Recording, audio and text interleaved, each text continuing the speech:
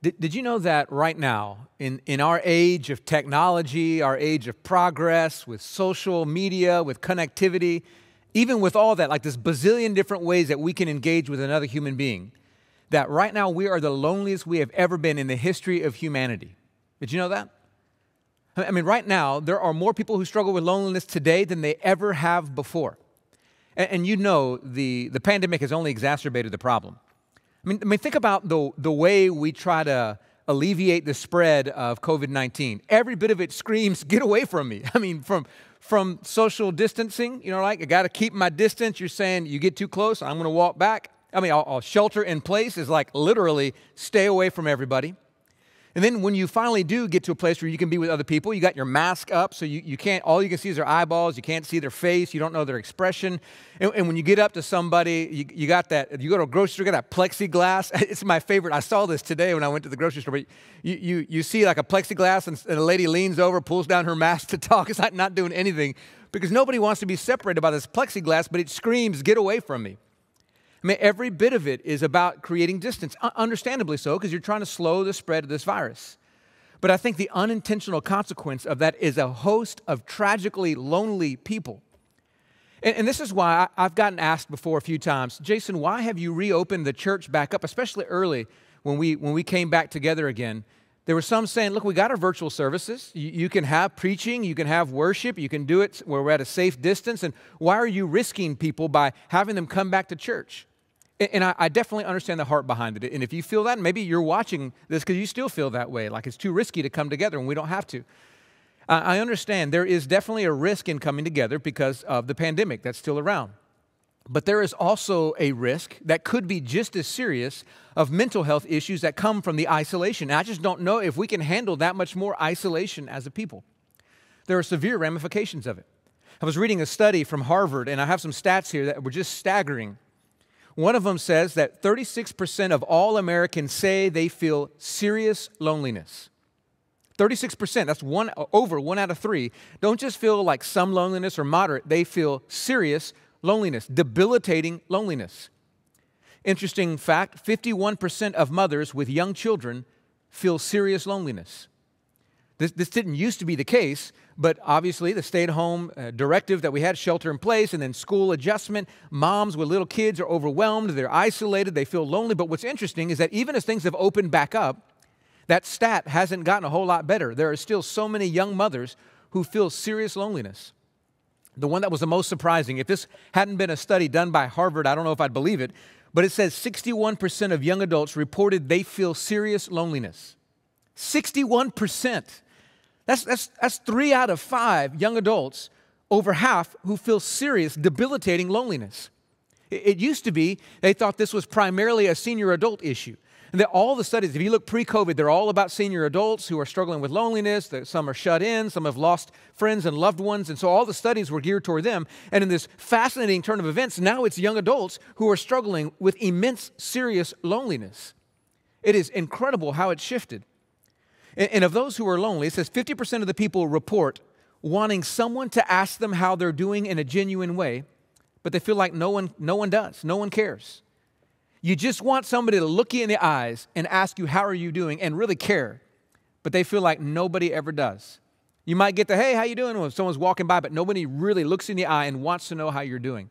Half of the people in this country feel like they have no one who cares. 19% of people, almost 1 out of 5, said that no one cared about them outside of their family. No one, not a single individual really took interest and care if they weren't related to them. 1 out of 5 people in the U.S. feel that way. 45% of lonely people report reaching out to others more than they reach out to them. In other words, I'm trying to reach out, check on everybody else, but nobody is checking in back on me. Almost half of people in the U.S. feel that way.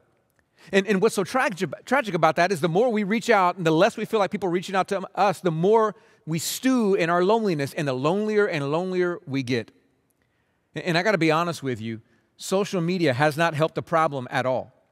In fact, there are so many intense studies done about the effect of social media as it's generating greater presence of loneliness and depression. And it's fascinating because of the way social media works. All the different platforms, they're designed to create addiction to them. That's how you make profitability. So you get people coming back and utilizing it again. And one of the most addictive forms of it is this torture of not enough likes on a comment or post that you put out there. You keep, kind of like Pavlov's dog. Every once in a while, you get a post that gets some traction, and so you keep wanting more and more of it and always feeling like you're not liked and no one cares about you. And the worst part, Instagram, Twitter, you see all these pictures of everybody hanging out, and all of a sudden you feel lonely because you know you weren't included. It's kind of like the child who was poor but didn't know they were poor until one day they went to school and they saw people who had more money, and all of a sudden they realized they were poor. That's kind of the way it is with social media. You didn't realize you were lonely until you look at all these pictures of everybody else hanging out and you weren't included, and all of a sudden you feel lonely for the first time. Social media is just making the problem worse, making us feel lonelier and lonelier. And the real rub is that you can't just get over it. It's not like you can just go, all right, I'm going to snap out of loneliness, going to slap myself in the face, I'm going to be okay. That's not how it works. Because really, the way loneliness is the most tragic, the most destructive is the spiral that it begins to have, specifically with depression. There are a lot of studies that correlate the two, and they say that the lonelier a person is, the more prone they are to deep depression. But here's the problem with depression. Depression has a characteristic, a tendency to withdraw from other people. And guess what that does? It makes you lonelier, which makes you more depressed, which makes you withdraw even more, and there it goes, a cyclical pattern, making it worse and worse and worse. Until we end up in these tragic places where our mental health is being wrecked. And what's so interesting is not just our mental health, our physical health is being wrecked by it as well. I read a study that said that loneliness is more dangerous to your body than obesity. And it is just as damaging to your body as smoking 15 cigarettes a day. That's how destructive physically that loneliness can be. It's because it triggers anxiety, it triggers depression, substance abuse, domestic abuse, heart disease, and a whole host of other problems. And so this loneliness that we're dealing with isn't just a mental issue, it's a physical issue, and it is catastrophic. And here's where I get the most frustrated. As the church, we are the ones who should be crushing it when it comes to this community thing, because we are one people united by the same Spirit. We are the people who are supposed to have the answer. Come be with us. We're supposed to be the best at community, and so when society is hungry for community, here should come the church. And yet there are so many Christians struggling with intense and immense loneliness. And I think we have to wrestle with why that is. And if we were honest, for many Christians specifically, I think the reason why is because we've just grown to use the pandemic as an excuse to avoid community just because we're not used to it anymore.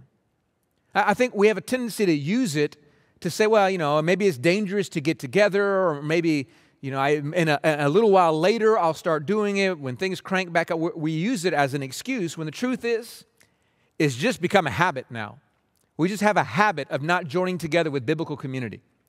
And I think the Word of God wants to confront that dangerous habit. And we're going to start this morning in the book of Hebrews, chapter 10. So if you have your Bible, I want you to open it up, book of Hebrews, chapter 10. We're going to read just two verses, 24 and 25. In these two verses, we're going to learn, first of all, specifically just how beautiful community can be, but you're also going to learn just how addictive and how dangerous, how habitual it can be when you stop meeting together.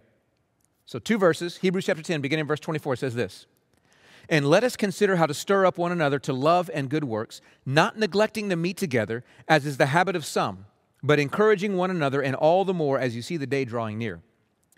All right, so these two verses, they give us a pro and a con. So the pro part, it says that if we want to grow in our faith, apparently we can't do it alone. We need others to stir us up to love and to good works. So if we want to be loving people, if we want to do good works, if we want to be like Christ, we need other people to pour into us. We can't do it alone.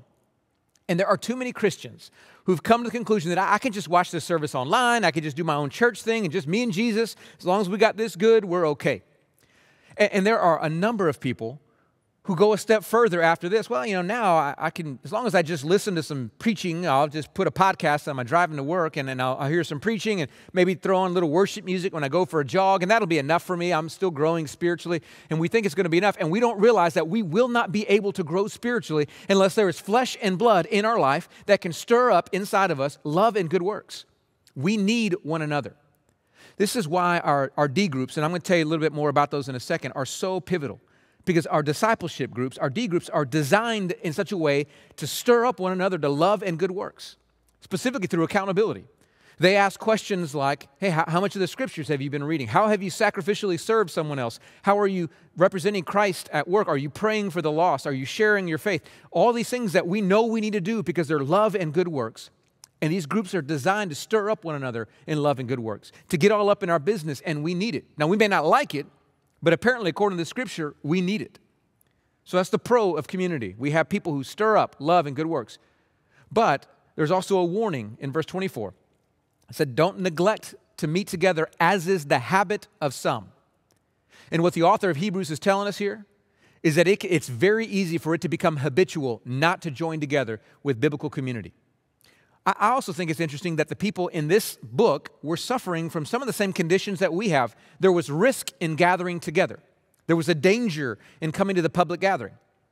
Now, the historians are a little bit divided about what exactly is taking place, but many believe that they were enduring a time of persecution, that it was actually dangerous. It was risky to get your family and go to the public house church where you would gather together. And so for a season, they wouldn't gather together just so that the risk could die down, and then they would come back together when the risk was over.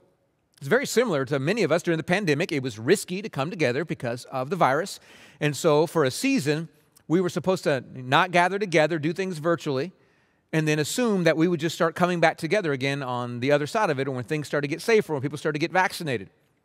But the problem we didn't anticipate is how easy it would be for it to become a habit not to gather together again. And that's exactly what he's talking about here. It became habitual. It was just easier for you to watch this online. I mean, what used to take 3 hours to drive all the way to a church, to be there, to do the different things you got to do, put your kids where they need to be, and then have your worship service, and then pack everybody back up and drive home, and it'll take 3 hours. Now it takes about an hour, and you can do it in your jammies. It's just a whole lot easier. And it's convenient. You can do whenever you want to. I want to watch a little bit later on. I want to watch it next day, whatever. It's very convenient for me to do it online. And so we just get in a habit of not gathering together with the church. And we don't even realize that it's becoming a habit. And I think we need to recognize it, and we need to break unhealthy habits and come back into biblical community. Now, I know there are some of you watching this go, wait, what are you saying, Jason? I'm vulnerable. I fall into that place where it's really dangerous for me. You tell me that I have to go back to the public gathering of the church? No, not at all. This is why we're still producing these services. We want to be able to minister to you, to project the services so that you can be a part of it. If you're sick, or if you're vulnerable, if you're traveling, whatever, we want you to stay engaged. In fact, we're investing a lot of resource into these online digital services because we want to make sure that we can minister to you wherever you are.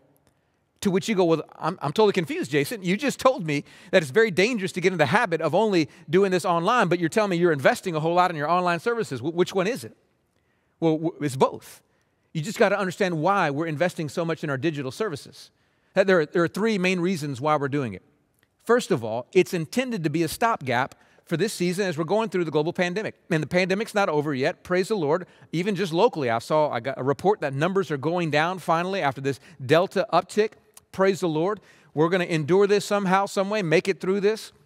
And so this has been a stopgap for us, a chance to minister to the church body in all the different places where we are. And we want to continue to do that. But it's intended to be a season, just like it was in this passage, a season. I heard it quoted before that a season always has a beginning and an end. And so if there is no end of your season, then it's not a season, it's your life. And I think for some people, that's what's happened. We thought it was going to be a season, but it's just become normal. It's our life. It's habitual. And this isn't intended to be the rest of your life. You just isolate and only tune in online. It's a stopgap. It's a seasonal thing. Second thing, though, why we're investing so much is we've learned that these online services are incredibly beautiful front door entrance points into the biblical community of our church.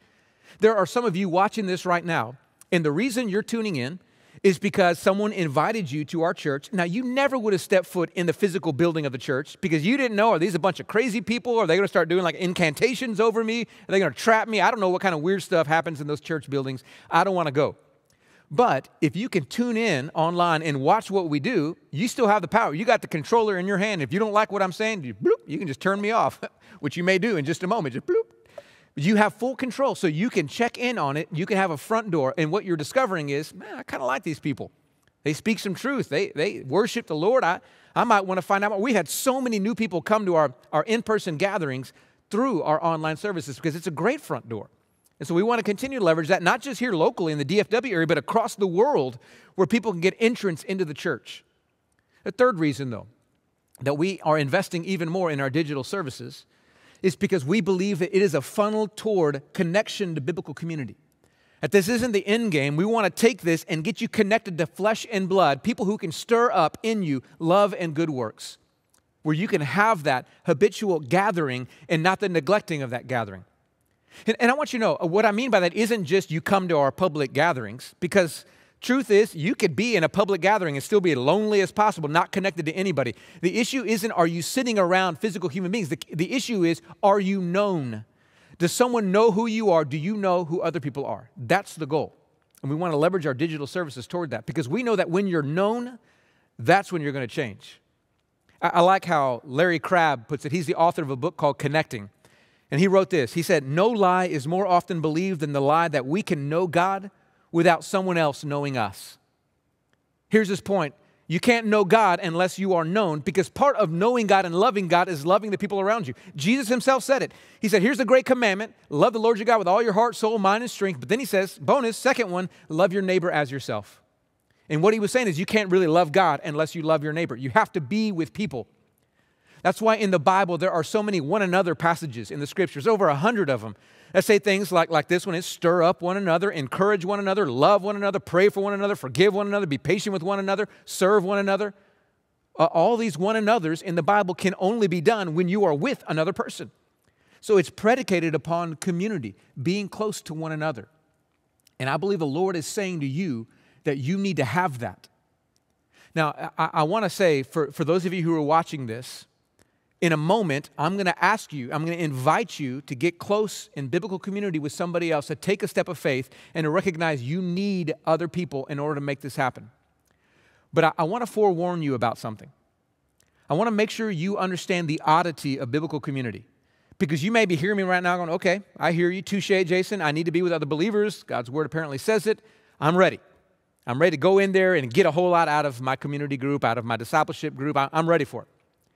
And you are in grave danger of being very disappointed by biblical community if you don't understand how it works. So this is a little statement I want you to understand. I want to make sure I say it right. Here's what it is. Community is richest when you seek it for others' sake above your own. Now, I know that sounds entirely counterintuitive, but you're just going to have to trust me. According to Jesus, community is richest when you seek it for someone else's sake and not just for your sake. And here's what I mean by that. I mean, if you go to a group for what you can get out of it, you're going to be disappointed. And here's the reason why. Every single group has what's called an EGR. If you don't know what that means, that just means an extra grace required kind of person. Every group, doesn't matter how small or how big it is, they're going to be at least one, if not multiple EGRs. They are just going to require a whole lot of extra grace. And by the way, if you're in a group and you don't know who the EGR is, it's probably you. You're the one who doesn't realize you're requiring some extra grace. But because these groups have these people that require extra grace, if you're going into a group by trying to get what you can get out of it, you're going to be disappointed. You're going to be frustrated. Therefore, you have to go to a group with the idea of what can I give to it, not what can I get from it. Which that's just the Jesus way. The Jesus way is what makes biblical community possible. This ethic of saying, I'm coming in to love others, even above myself. In fact, I think the Apostle Paul, he really captures this idea. I want to finish with this particular passage of Scripture in the book of Philippians, chapter 2. In a moment, we're going to read 1 through 5. Now, I'm going to go ahead and set it up for you, though.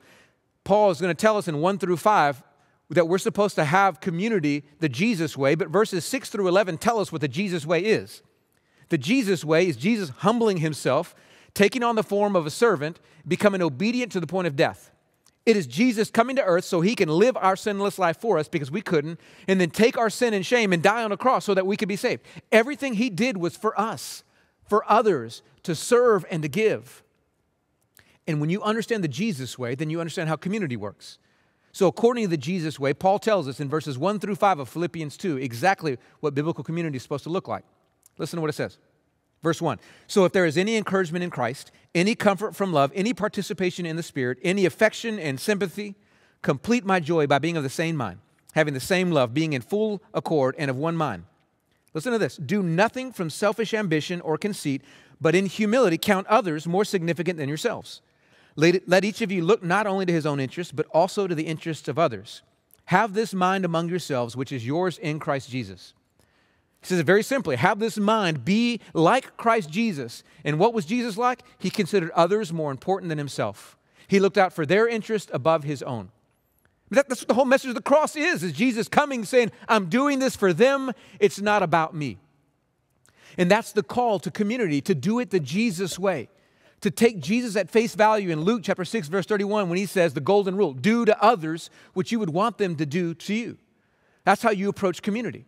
You do all the one another's for their sake, not for yours. You approach community going, how can I love them? How can I encourage them? How can I stir them up? How can I serve them? How can I be patient with them? How can I forgive them?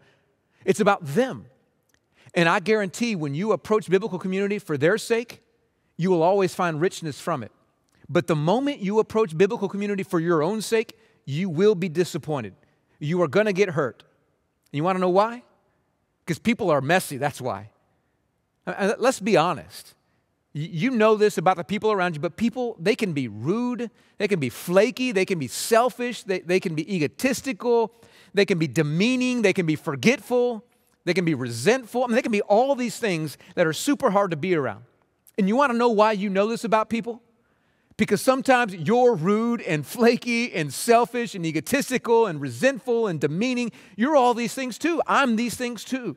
It's what it means to be human. We're broken. And when you get a bunch of broken people together, it gets messy. And so you have to approach it with the idea, not that I'm going to get from all this, but I want to give myself to them.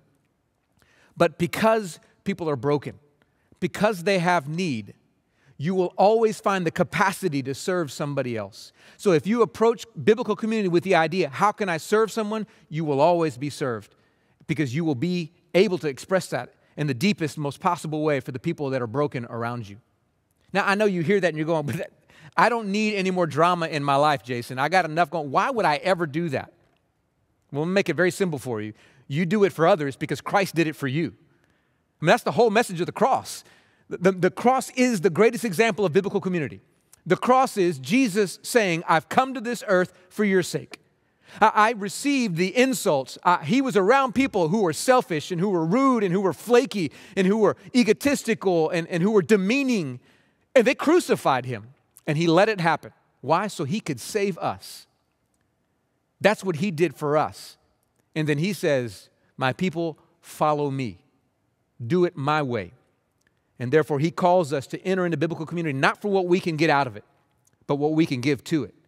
And you will always find people that you can serve, that you can love, that you can forgive, that you can be patient with, that you can stir up, that you can encourage, that you can build up. You will find them, and you'll be able to do exactly what Christ has done for you. But here's the most beautiful part of it all. In a way that's almost magical, when you enter into a group for the sake of serving everyone else, you are going to discover that people want to serve you too. And you're going to discover these needs met inside you because you've gone with a heart to serve others. I mean, I just saw this a few weeks ago in such a tangible way. So my wife, a few weeks ago, she came down with COVID. Praise the Lord, she's doing great. She was able to get over it quickly. But during the week that she was in quarantine, the time that she was down, I was amazed by the quantity of people who brought food to our house. I mean, I started to feel ashamed at the amount of food coming. It had nothing to do with me. You want to know what it had to do with? It had to do with my wife, Virginia. Because my wife is a machine about finding people in need and taking a meal to them. We had to create a separate bank account so that we could have money to provide all the food that she wants to give to people whenever they're hurting. So she's always taking food to people in need. And what happens when she's in need? Man, the floodgates opened up. We had so much food. I think the whole family gained about a collective 85 pounds from that one week because so many people brought food. And it's just a testament. When you go in to serve, people want to serve back. That's how community works. You draw in saying, who can I serve? And all of a sudden we discover that there are people around us who love us and pay attention to us because we love them and pay attention to them first. So that's my challenge for you. My challenge for you is to say, okay, I need to be in biblical community. I need to jump in with both feet. And I'm going to jump in with my eyes open. This isn't about me. It's about them. And I guarantee it, you will find places and ways in which you can serve others. Now, before I tell you how to take that step, I want to make a little caution for you. You can join a community group, a D group. You can come to the worship services. You could do a bazillion different things. You could try really hard to serve others and love others and fulfill all the one another's, and you will dry up and shrivel up so quickly if you do not have a heart and a spirit that have been renewed by Christ Jesus. There must come a moment in your life when you say, Jesus, I need you inside me to change me. Your community begins with communion with Jesus Christ. So there must come a moment when you confess your sin and rebellion against Christ and say, forgive me for it. I want you to come in. I want you to change me from the inside out. Until you receive the unconditional love of Christ, you cannot give unconditional love to anybody else. So before you take a step into any kind of group, just know that biblical community is predicated upon your heart being transformed by the gospel of Jesus Christ. So if today you're going, all right, I know I'm selfish. I know I struggle. I need my heart changed. I'm ready to place my faith in Jesus Christ. Then we want to know it because we want to partner with you. It's very easy. All you got to do is get your phone out if you're watching this on your TV or computer, and you can just text the word next step to 94253. If you're watching this on your phone, you can go to your computer, you can go to fielder.org/nextstep, and it'll take you to a quick form, and you'll see a part on there that you're ready to follow Christ, or you want to talk to a pastor, and we will reach out to you quickly. We just want to know how we can serve you. But it begins there. So take that step first. But let me also say, for those of you who are believers in Jesus, there are many of you, you've pulled away from biblical community. You used to be a part of it, but you've pulled away. And it's time for you to re-engage. Or there's many of you watching this and you're new to the community of faith and you haven't gotten engaged in biblical community, but the time is now because you need it. And so if that's you, I want to encourage you to take a step of faith, a bold step of faith to say, I'm ready to get into biblical community. And there are two places I want to recommend that you get involved. The first place is to jump into one of our community groups or our discipleship groups. Now, let me explain what those are. A community group is a group of believers that gather together, usually around 10 to 15 people. You know, most of the community groups, if you live in the DFW area, they take place in homes during the week, although we have on certain campuses, we have a number of on-campus groups, but the majority are what we call off-campus groups that meet in homes. And these are people, it could be a couples group, it could be a singles group, it could be a mixed group, it could be age-specific, it could be geographic, it could be anything in between, all different kinds of community groups. And they're built around serving together, studying the Bible together, and just doing life together. They're a great place to get connected with other people. So if you need that, I want to encourage you to consider that as an option. The second option you have are what are called discipleship groups. We call them D groups. Now, these are the place where you can really grow tremendously in your faith because they are designed to stir up love and good works in you, just like Hebrews 10 talked about. They're groups that are usually gender specific, about 3 to 5 men together or 3 to 5 women together. And they're designed to be that kind of voice that says, tell me, how are you doing? Not just like walking by, hey, how you doing? But looking at a person, how are you doing, really? You find out life on life. You study the scriptures together deeply. You encourage each other. You call each other out. You build each other up. And it is intended to be intense life on life that is super catalytic in your faith. And if you are a person who needs that, then I want to encourage you to consider that as an option. So whether it's a community group or a discipleship group or both of them, it's the same way that you get involved. You go back to the same place I told you before. You can either, if you're on your computer or TV, text the word next step to 94253, or you can go to your computer, go to fielder.org/nextstep, and you'll see under there's options for a discipleship group, options for a community group. You can check both of them. You can check you may come to your faith in Christ and join a D group and join a community group. Praise the Lord. Do it all. It'll be amazing for you. But I want to encourage you to take a step of faith. Now, we've made the service shorter today, and the reason we've done that is to give you enough time not to go on to the next thing, but to stop right now and make that decision, to take a step of faith. And if you do that, I want to encourage you. This is so important. Please hear me. There are a lot of people who will fill out a form, and then we as a pastoral staff reach out, and they don't return. You don't return our correspondence. So I want you to make a commitment right now while you're thinking clearly to take that step of faith, to reach out to us and let us know you're ready for a group. And then when you get contacted, and if you do this on Sunday morning, you'll get contacted within the next few hours. Now, if you do it later, it may take a little longer for us to contact you, but we will reach out to you. And I want you to commit before Almighty God, not before me, not before anybody else, before Almighty God, that when you get contacted, you will respond. You will answer the phone, you will return the text or the phone call, whatever it may be, because we want to help you get connected. So in a moment, I'm going to pray over you to make that kind of commitment. But what I'm asking you to do is to say yes today because you need it. Now, one last thing I want to mention. You're going to hear this from Zur. He's the online campus pastor in just a moment. And as he's concluding the service, he's going to tell you about a way that you can get connected to our online community right now. And we want to make sure that, especially if you're not in the Dallas-Fort Worth area, if you're somewhere else, that you get connected or if you just want to begin this way, and he's going to give you instructions on how to do that. So pay attention to it and take a step of faith today. But the most important thing is that you say, I'm ready. I'm not going to let this be a habit anymore for me to neglect biblical community. I need it, and I'm ready for it. And that's my prayer for you.